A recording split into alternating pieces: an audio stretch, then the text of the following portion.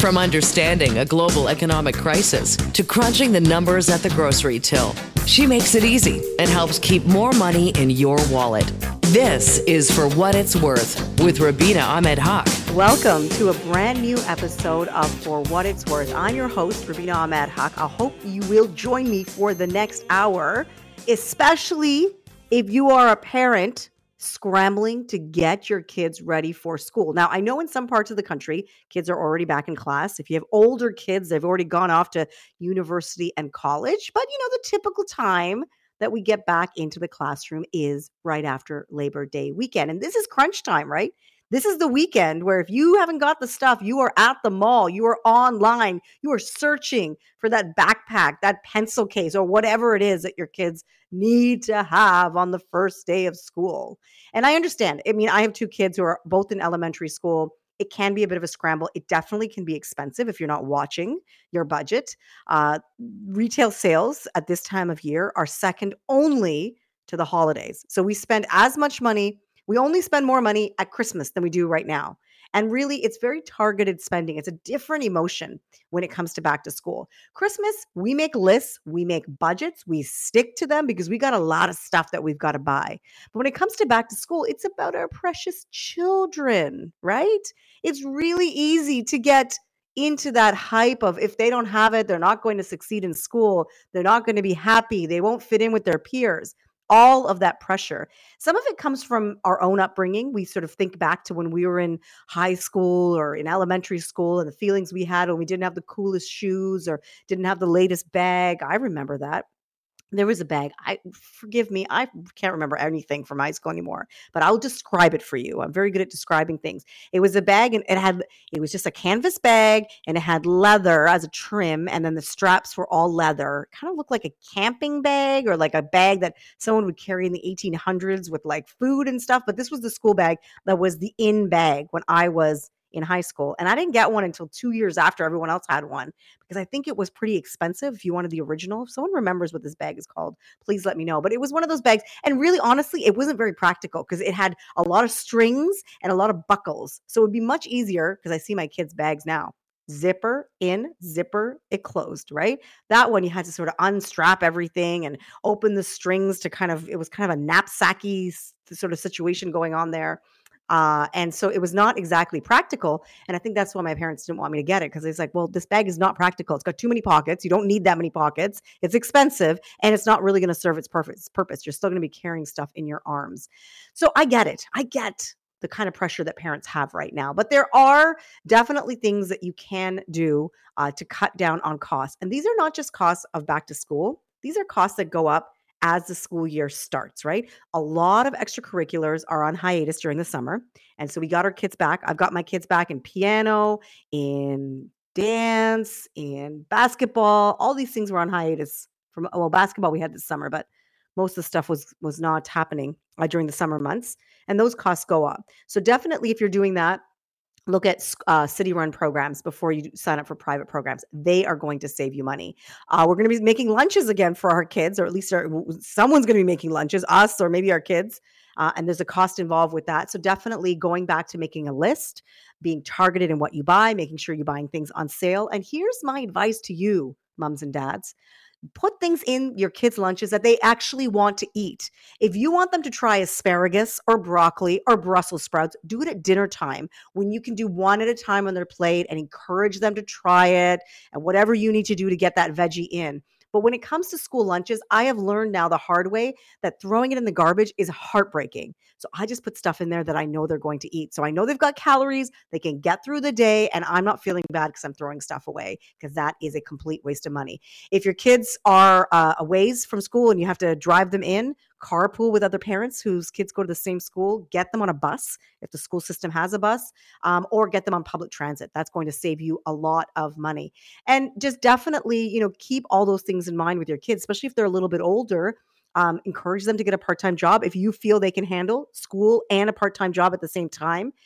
If they have an allowance, and this is a personal choice, you can attach some chores to it that are going to help you. Dishes after dinner, vacuuming the house twice a week, whatever it is, you can attach that. But again, a personal choice. Some parents say, no.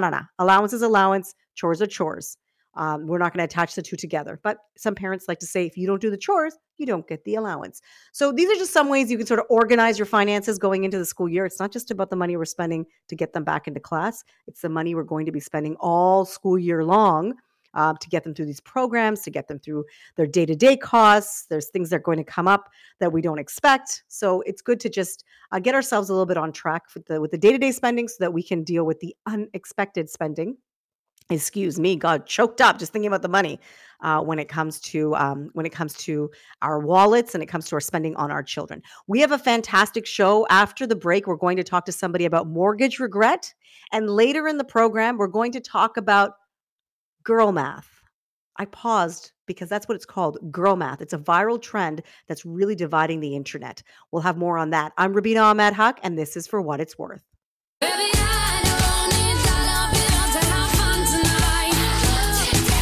You're listening to For What It's Worth with Rubina Ahmed-Haq. Interest rates have gone up more than 475 basis points since the beginning of 2022. Homeowners who signed up for a variable rate mortgage in the last 2 years have seen their payments, in some cases, more than double, leaving some regretting their home purchases altogether. According to a recent survey by the Real Estate and Mortgage Institute of Canada, more than a third of homeowners say they have mortgage regret, and 22% say they can't afford their payments right now. And another 1/3 say that they would have bought a cheaper property if they had known what was to come when it comes to interest rates. To talk about this survey and what to do if you have mortgage regret, we are joined by Meghan MacPherson. She's a financial planner at Impact Financial Group. Hi, Meghan. Hi, Rubina. Thanks for having me. Yeah, thanks so much for being here. I think this is something I've been hearing over and over again in my friends group, in my family, just, even in media. So many people, young people, really regretting getting into a mortgage at the time that they did because of what happened with interest rates. What has been the experience regarding Canadians just regretting the fact that they bought a home when they did? For sure. So, yeah, I mean, with the environment that we're in right now, rising mortgage and interest rates are a topic that is top of mind for a lot of people, and understandably so, right? It comes with a lot of uncertainty. It requires a lot of careful planning due to the impact it can have on your cash flow. And so yeah, it happened very quickly. There's this feeling of regret and even anger in a lot of situations is understandable when your dollars aren't going as far as they were before. So definitely a topic that is coming up a lot in the financial planning world as well. I mean, there's definitely someone listening right now that's saying that is exactly me. I regret buying this home. We are struggling financially. We didn't lock in when interest rates were going up, and now it feels like we're going to lock in at the highest point, so we don't know what to do. If somebody is in that situation, how can they navigate this time when we don't really know where interest rates are headed, but at the same time, we know they've come up, like I said, 475 basis points or 4.75 percentage points? For sure. So, when having those feelings of regret, one of the things that I try to remind people of is to sort of, number one, try not to be too hard on yourself, right? You made a decision not to lock in at the time for a specific reason and based on the information that you had at the time. And no one has a crystal ball. And so it's really important to focus on what can be done now in the present and going forward to help manage those payments as opposed to dwelling on that regret. And so some of the things that you can do, if you're feeling strapped, is to really assess your cash flow. And a lot of financial planning comes back to this. This is usually the starting point with any sort of financial planning engagement that we start with any individual or family. And what we're really looking at in those scenarios is where's your money going each month? So that really helps you sort of understand where things are at and then seeing how you can make some changes to help alleviate some of that stress. So whether that is, finding some areas to cut back in your budget, adding additional income, or leaning on your emergency fund if you have one. Ultimately, managing that higher payment requires that cash flow to come from somewhere, and so it's incredibly crucial to incorporate that kind of planning into your financial situation to help navigate that. I don't want to make anybody feel bad about this next question, but a lot of people have locked in now after seeing interest rates go up as much as they have in the last 16 or 17 months. Some people are saying it was the wrong decision, that interest rates are not going to go up much more and you're locking in at the top. Do you have an opinion on that? Is that a smart move from a personal finance perspective to lock in if you're concerned about where rates are going? Yeah, I mean, again, back to the fact that we can't predict the future, right? And we don't have a crystal ball. And so, at that time, whether people were in variable rate mortgages who then locked in to eliminate some of that stress, it probably, at that time felt like the right thing to do, right? And so, or you could have had people who are just getting into the housing market when those rates were at the rise like they are now. And I think the key is, again, back to my last point, is really to adapt your plan and to budget, to do what you can to manage those payments. And also remember that, homeownership is a huge, a long-term goal and a huge purchase that you're going to make. And also remembering that things are so much easier in hindsight, right? And remembering what your objectives are and why you made that decision at the time can really help you just sort of move forward and acknowledge that you did what you could with the information that you had. The last point that I'll just point out with that is leaning on a financial expert, like a financial planner. So whether it's a QAFP or a CFP professional, to sort of guide you through those scenarios. And it really is helpful to kind of give you that additional opinion in those scenarios. So whether you're living through it right now or you're considering locking in, just having that expert in your corner to kind of navigate that scenario with you can always help too. That's an excellent point. We make the biggest financial decision of our lives, and we don't consult a financial planner. Most of us, we talk to our real estate agent, we talk to the mortgage broker, and in fairness, all of them have a vested interest in you buying this home, right? They're going to make some kind of commission or some kind of profit from you buying it. Whereas the financial planner, especially if it's fee only, are giving you just advice on your finances. They don't have a vested interest in you buying any property. They basically are going to look at your finances and say, you shouldn't do that, you should do that, or I would be wary of this. Meghan, if someone is listening and they're in the market right now to buy a home, they're right now trying to choose between variable or fixed, what are some things that they should consider before they choose either option? Yeah, so I would say, the one thing I can't emphasize enough is just doing your research, right? So back to the point of this being one of the largest purchases you'll make and such a long-term commitment, it really does require a lot of careful planning. And so, educating yourself on your different options. So whether it be the rate, different rate options and different lenders, the type of mortgage that you want. It's just a lot to go through on your own as well. And so again, back to the point of, consulting with a financial planner to help you navigate this, because like you said, people are typically going to be, consulting with a mortgage broker, mortgage specialist.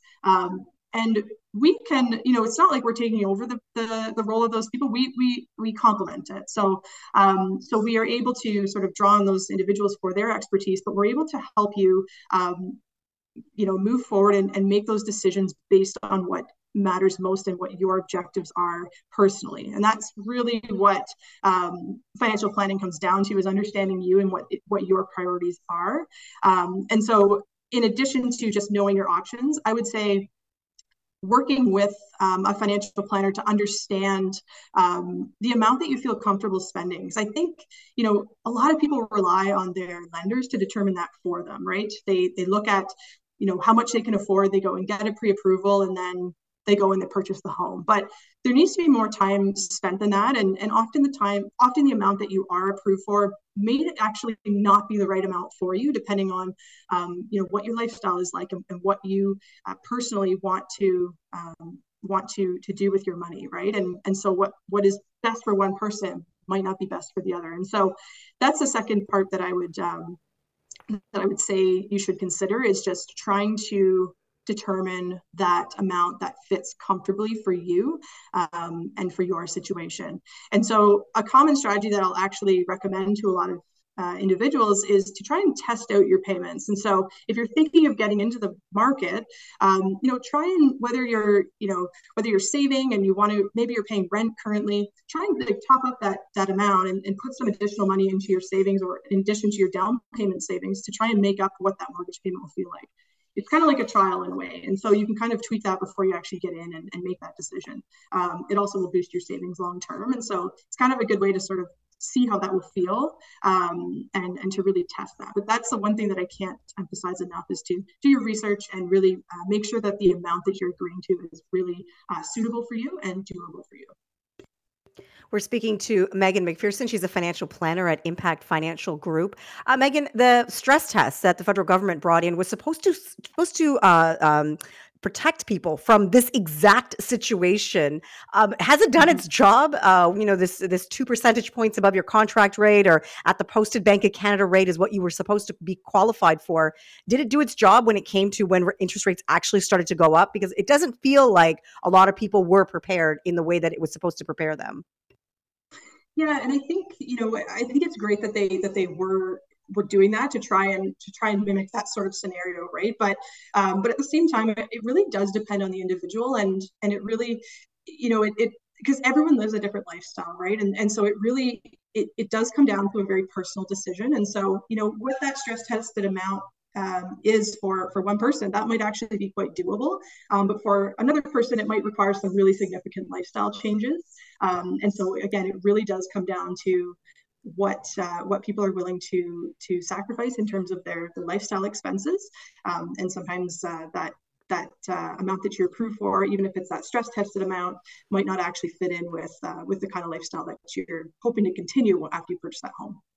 Yeah, and the one big criticism I've had of the stress test is that it's really a moment in time, and it's not like once we get stress tests that we're stockpiling this money away, awaiting an interest rate hike. We go on and we do other things. We buy a car, we put our kids in extracurriculars, we go on holidays, and we spend that money on other things. So when the interest rates actually go up, like you said, your money's tied up in other stuff, lifestyle stuff that you now have to give up in order to afford this home that on paper at the time looked like, yeah, totally affordable because you have enough salary.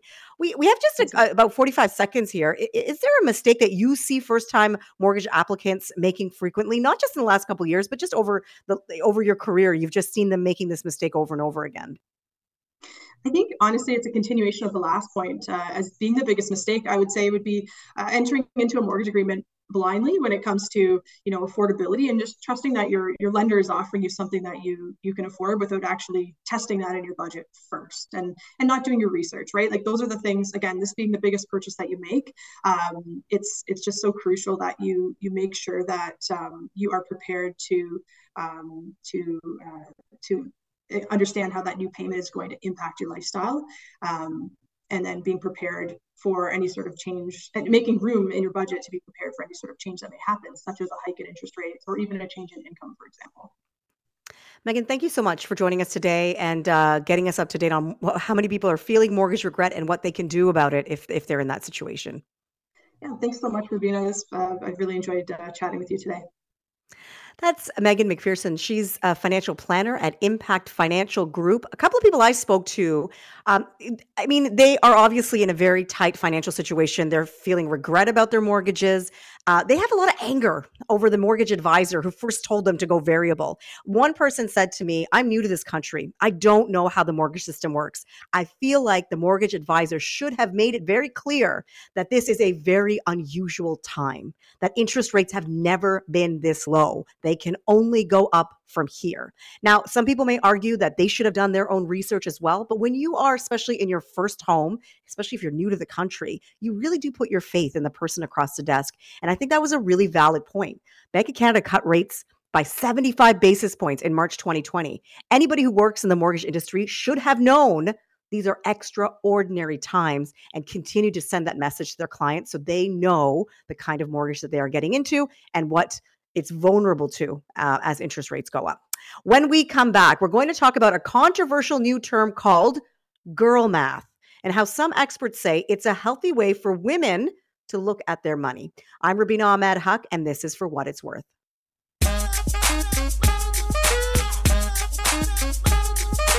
You're listening to For What It's Worth with Rubina Ahmed-Haq.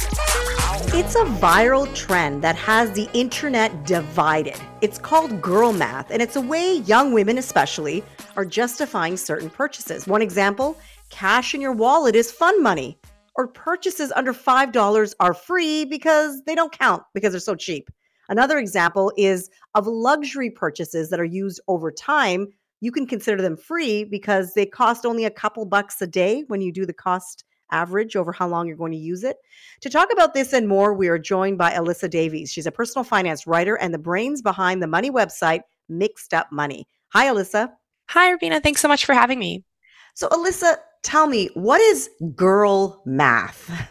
So, I think everyone kind of has a bit of a different take on this one, but for me, it's how we rationalize and do mental gymnastics to determine whether or not a purchase is worth it.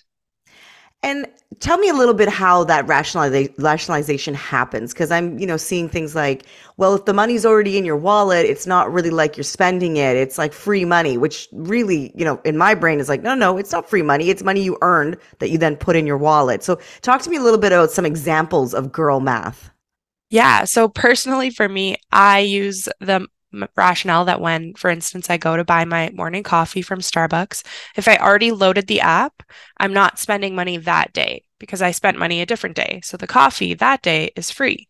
I already put it in my budget on Monday. So if I go to buy the coffee on Tuesday, free coffee. So you can see how people would look at that and say that that is not the way that you should manage your personal finances, because it's not free coffee. You did earn that money and load your app, and now you're spending it in the future. We call it sunk costs. So it's money that was spent at some other point in time, and now you're reaping the benefits of it. Can you see why people would look at this and say this is not a way to manage your personal finances? I think that's where my mindset is different from others. I don't see it as this is how I'm managing my money. For me, this is funny. It's a joke. I think this is really common for not just women, but most people to rationalize their decisions this way. It helps us remove the guilt, the shame behind the purchases that we make. And for women, I feel like we've historically been told this purchase is bad. This is the reason you're failing financially. So sometimes you feel like you have to do all of this thought process to make the purchase feel okay. And I get you, because when I go on holiday, I always pay off my credit card where I charge the ticket for that holiday before I leave. And so it does feel like the spending I'm doing on holiday is the only cost involved with that vacation. So I see that mentality and how it works. But is the message getting lost in the, sort of saying, well, this is free money, or this is money this is like fun money. I've seen all this kind of ways to describe money that you're spending that was spent in the past. Is the message getting lost about this is more about pre-planning? This is more about enjoying something that you've already paid for? Yeah, I mean, it could be. I think it's more for a lot of us, it's like this trend is helping people feel less isolated. I think when we can relate to each other, it helps us destigmatize money conversations, even if it's silly, even if it's not 100% accurate. I don't think anyone who's making these jokes truly believes that, cash is free money. We all know that we had to go to work to earn that money. But I think when we talk about it, we feel less embarrassed to discuss finances in general. And I feel like if this is what it takes for women to enter in money conversations, because for the first time, they don't feel ashamed or embarrassed about their habits, I'm happy to see other people joining my community and finally starting to take an interest in their finances. So give me some examples of girl math. We talked about a couple there, loading your Starbucks app and then paying for the coffee later, having cash in your wallet. What are other examples that you've seen that have been called girl math in the way that you see it? I've seen people say that when they buy an item, if they buy a dress, that it's a better deal than if you bought a t-shirt and a skirt. So that's a good purchase. I've seen people say that if you buy any item, which we've already been doing this for years in the personal finance community, is if you buy an item and it's something like a purse and it's $300, if you wear it every single day, it becomes $1 a day. So essentially that's free. And that is a good way of looking at items, right? So, when you think about quality items that cost a little bit more money, to justify it, you say, well, I'm going to use this for the next 3 years. And that's way smarter than me buying a cheaper version of whatever it is I'm buying and replacing it every 6 months, which then in the end is going to cost me more than this more quality item that upfront, yes, will take more money out of my wallet, but over time is actually going to save me money. I think that's really smart math, actually, because that means that you're going to save money in the long run. And the long game is really what I always promote for personal finance. I have been reading a lot, like, this is a fun trend as long as everybody's in on the joke, but you have a following. A lot of the women that are doing these videos about girl math, they have a following. could it send the wrong message, especially to those young women who are new to personal finance, maybe in their first part-time job, and they may not understand the joke and take it in a different way? I mean, I think everything on the internet can have that sort of negative connotation. And I completely understand people who are saying, this is perpetuating a stereotype. And my response there is like, a trend like this that started for women, by women, and women taking control of a conversation and narrative, I think is powerful. And I don't really think that this is going to damage anyone or anything more than that stereotype that already exists, already has. I don't know necessarily if young kids are going to see this and think I can do whatever I want, but I do think that happens regardless. I think a lot of us enter our first experiences with money as adults, kind of just free falling and figuring things out as we go because we don't have the education that we might need right away. Not everyone does anyways. So I think it goes both ways. There's goods and there's bads. And either way, I'm just happy that we're finally talking about women and money in the media on a higher level. Yeah, absolutely. And I feel like maybe the word girl math also sort of makes it feel juvenile. Maybe that's not the right terminology. Maybe it's about understanding how to manage your money in this economy, which it doesn't sound like a very good title at all. But it's, the fact that, cash is not something that we use as much anymore. And I can imagine, even myself included, I'll open my wallet and say, oh, I just found $20. It feels like free money. Obviously, at some point in time, I earned that $20, but it's been sitting in my wallet. I forgot about it. It's somewhere I don't even travel to that part of my wallet anymore because I don't expect anything to be in there. So I can see that, how this trend is catching on because so many of us have experienced that where we find cash in our pocket and we think, oh, this is free. It's like finding money on the ground, basically. Does it speak to that? Does it speak to just the way that the different ways in we're paying for things now? I mean, really, how many of us carry cash around? No one has a check anymore that they fill out. Does it speak to that? Like just the new economy that we are navigating ourselves in?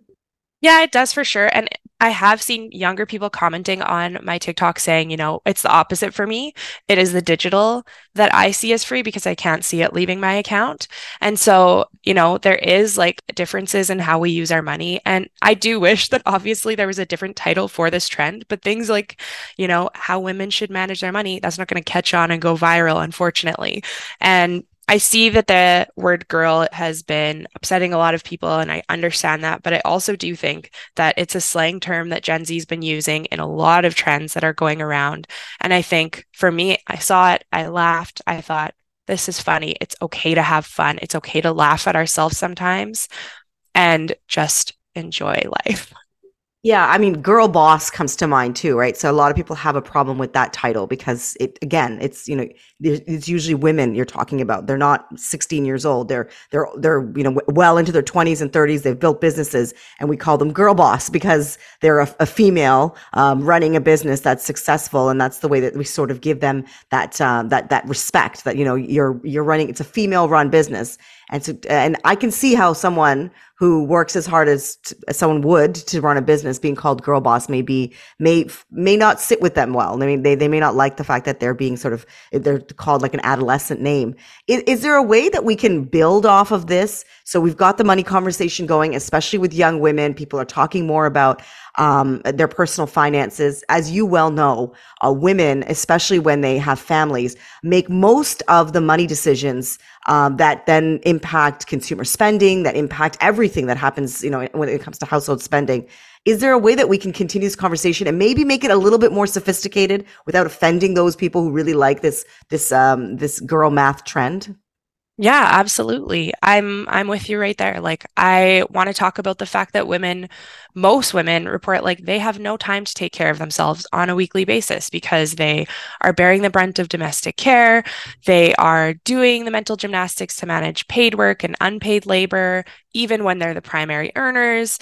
They're doing all of that mental load of planning, strategizing, delegating tasks to their family members. We're essentially project managers for our households.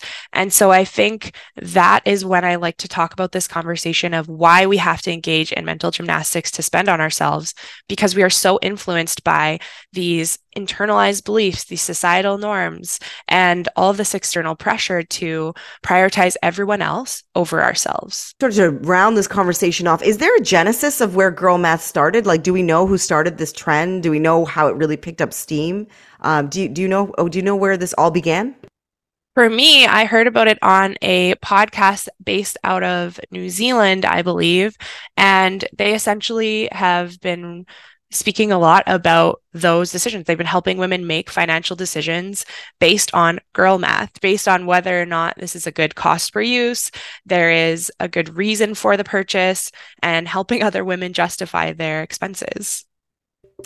Alyssa, thank you so much. This has been such an interesting conversation. I have to say that when I first read about it, I had a very different reaction, but after digging deeper into it, it really did change my mind as to, like you said, we're finally talking about personal finances and we're finally elevating the conversation of how big of an impact of female spending has on the economy and how powerful we are. And I think that can lead to a bigger conversation down the road.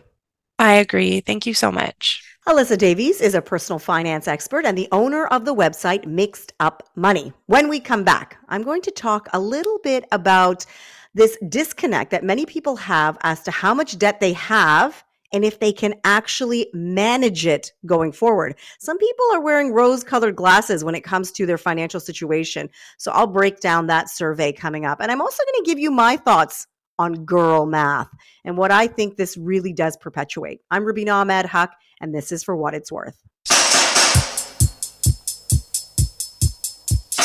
From understanding a global economic crisis to crunching the numbers at the grocery till, you're listening to For What It's Worth with Rubina Ahmed-Haq. Things in life for free. That brings us to the end of our program. Thank you so much for listening in today. I hope you got something out of the two interviews that we did. Definitely mortgage regret, something I have been hearing over and over again from my own family and friends, and people, honestly, who I thought were really good with their finances, got stuck with these variable rate mortgages. They didn't know what to do, whether they should fix or stay the course.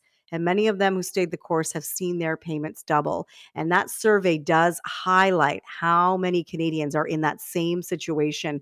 Great tips on what you can be doing if you do have mortgage regret right now. The worst thing you can do is sell your home in haste because you're going to lose money on the home. You're going to spend money on legal fees, real estate fees, everything else that's involved with selling a home, and you'll be starting at square one again. If you can do anything to keep your home for the short term until these interest rates come down and your financial situation improves, or maybe you start making more money, that would be the smartest thing to do. So that could be renting out a portion of your home. That could be calling your bank and seeing, can you reduce the payments? There's a lot of options out there before you actually make the big decision to sell your home and start all over again, which I think from a financial point of view would be devastating.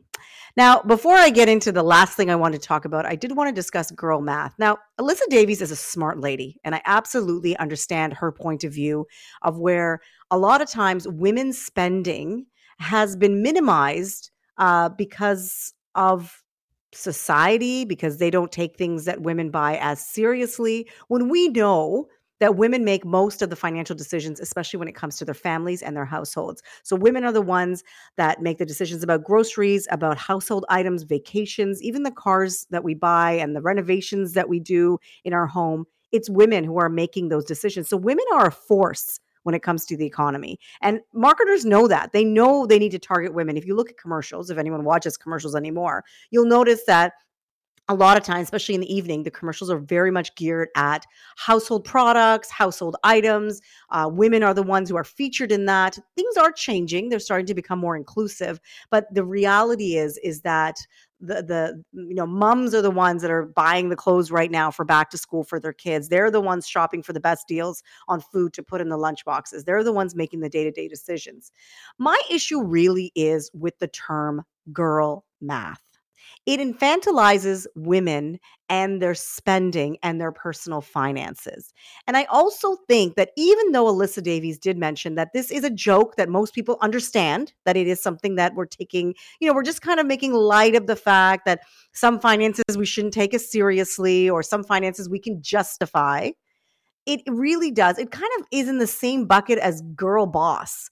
It's just terminology that I've never been able to get behind. Now, this may be my 40 plus self being a bit of a fuddy-duddy and not understanding how 20-something women feel. I absolutely get it. I remember being 20-something and looking at women in their 40s and 50s thinking, you don't really understand where I'm coming from. I get that. And I may not be understanding where young women are coming from. But I think as a 20-year-old, you shouldn't be called a girl. You should be called a woman. You're no longer an adolescent. You're no longer a child. You're in charge of your personal finances. So somewhere along the way, we need to change the conversation from girl boss and girl math and girl anything to women, to adults, so that we take back that power. That is really the issue that I have with this. Now, the math to me does not make any sense. If you've got $5 in your wallet, you earn that $5. You paid income tax on that $5. That $5 is not free. If you loaded money on your Starbucks card a month ago, that money is not free. Yes, if you got a gift card from somewhere, loaded it onto your app, yes, that's a gift. I guess you can call that free. And if you return something, it's not free money because at one point you spent that money, you're getting that money back and you no longer have the product. I do agree with buying quality items. I have always been a big advocate of don't buy stuff on sale, buy stuff you're going to use. So if you want to spend extra on a bag or a pair of shoes or anything, some household item that you know is better quality, that is going to last you longer. Tech is a great example. So buying better quality tech. And over time, it's going to save you money. So you spend $1,000 up front, but you use that item for 4 years, per day, it's pretty much pennies a day, right? But if you buy it for $500, because you take the discounted piece and you use it for a year, it's cost you more over time. And also my whole thing is, do you love it? Right? So if I love something and I know I'm going to use it, I don't mind spending that extra money because I will love it and use it for a long time.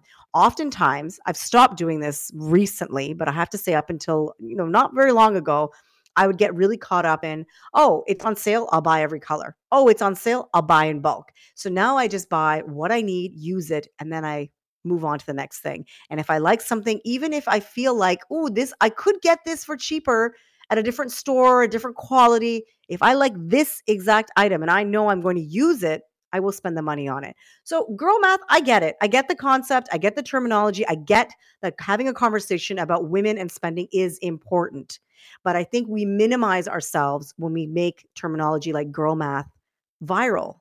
And we don't take it seriously. It's just like how our technical producer, James Petrovic, just told me about girl dinner. So this is this idea that we just come home and throw a snack together and eat it. And that's called girl dinner. No, that's called throwing a snack together and eating it at the end of the day. It's called single person dinner. It's called mom doesn't have time to think about making a big meal dinner. So that's something that we all do. I'm a mom of 2 kids. You think I haven't come home and made scrambled eggs and crackers for my kids and said, okay, fill the gap with soup? So if you're calling that girl dinner, I'm calling that quick dinner. I'm calling that lazy person dinner. And I know it's also been referred to as that, but take the word girl out of the conversation. They're not girls, they are women. Thank you so much for everyone who tuned in today. I do want to just mention very quickly the story that I teased before the break. There's a new survey out that says there is a disconnect in managing debt and our budget. So a lot of people feel that they can continue to manage their money going forward. But really, if you dig deep into their personal finances, according to the survey by the Chartered Professional Accountants of Canada, they say 47% of people who said that their personal finances were up to snuff and that they could definitely get through the harder times, they actually couldn't afford the things that they were buying and that they were setting themselves up for financial distress. So my best advice is, we're getting into September. September's a time of renewal. It's kind of a New Year's. I sort of equate it with New Year's, new year, new feeling. This is like new school year, new sort of attitude. Sit down in the next couple of weeks if you can. Take a look at your finances. Take a look at your debt. Take a look at the interest rates you're paying. And I highly, highly recommend, and this is speaking to all of you who have a fixed rate mortgage right now, do the math for when your mortgage is coming up for renewal, what the new payments are going to be. Prepare yourself because it's happening. A lot of people's mortgages are coming up for renewal next year or in 2025. And it's not like interest rates are going to be at those rock bottom prices that we have seen for the last 5-6 years, really for the last 20 years, but definitely last 5-6 years. So you will be renewing in a higher interest rate environment. And if you're still at the top end of your mortgage, you may see it take a big chunk out of your monthly household budget. So take a look at your financial situation. Make sure that you are not part of this 47% of people that the Chartered Professionals Accountants of Canada say really are buying things they cannot afford. Thank you so much for listening today, for tuning in. We will be back here same time, same channel next weekend with all the big business, workplace, and personal finance stories that really do help you manage your money better and help you build a more financially well future. That is my agenda. Thank you to you, the listener. Thanks to our technical producer, James Petrovic. And I will see you here next time. I'm Rubina Ahmed-Haq. This is For What It's Worth.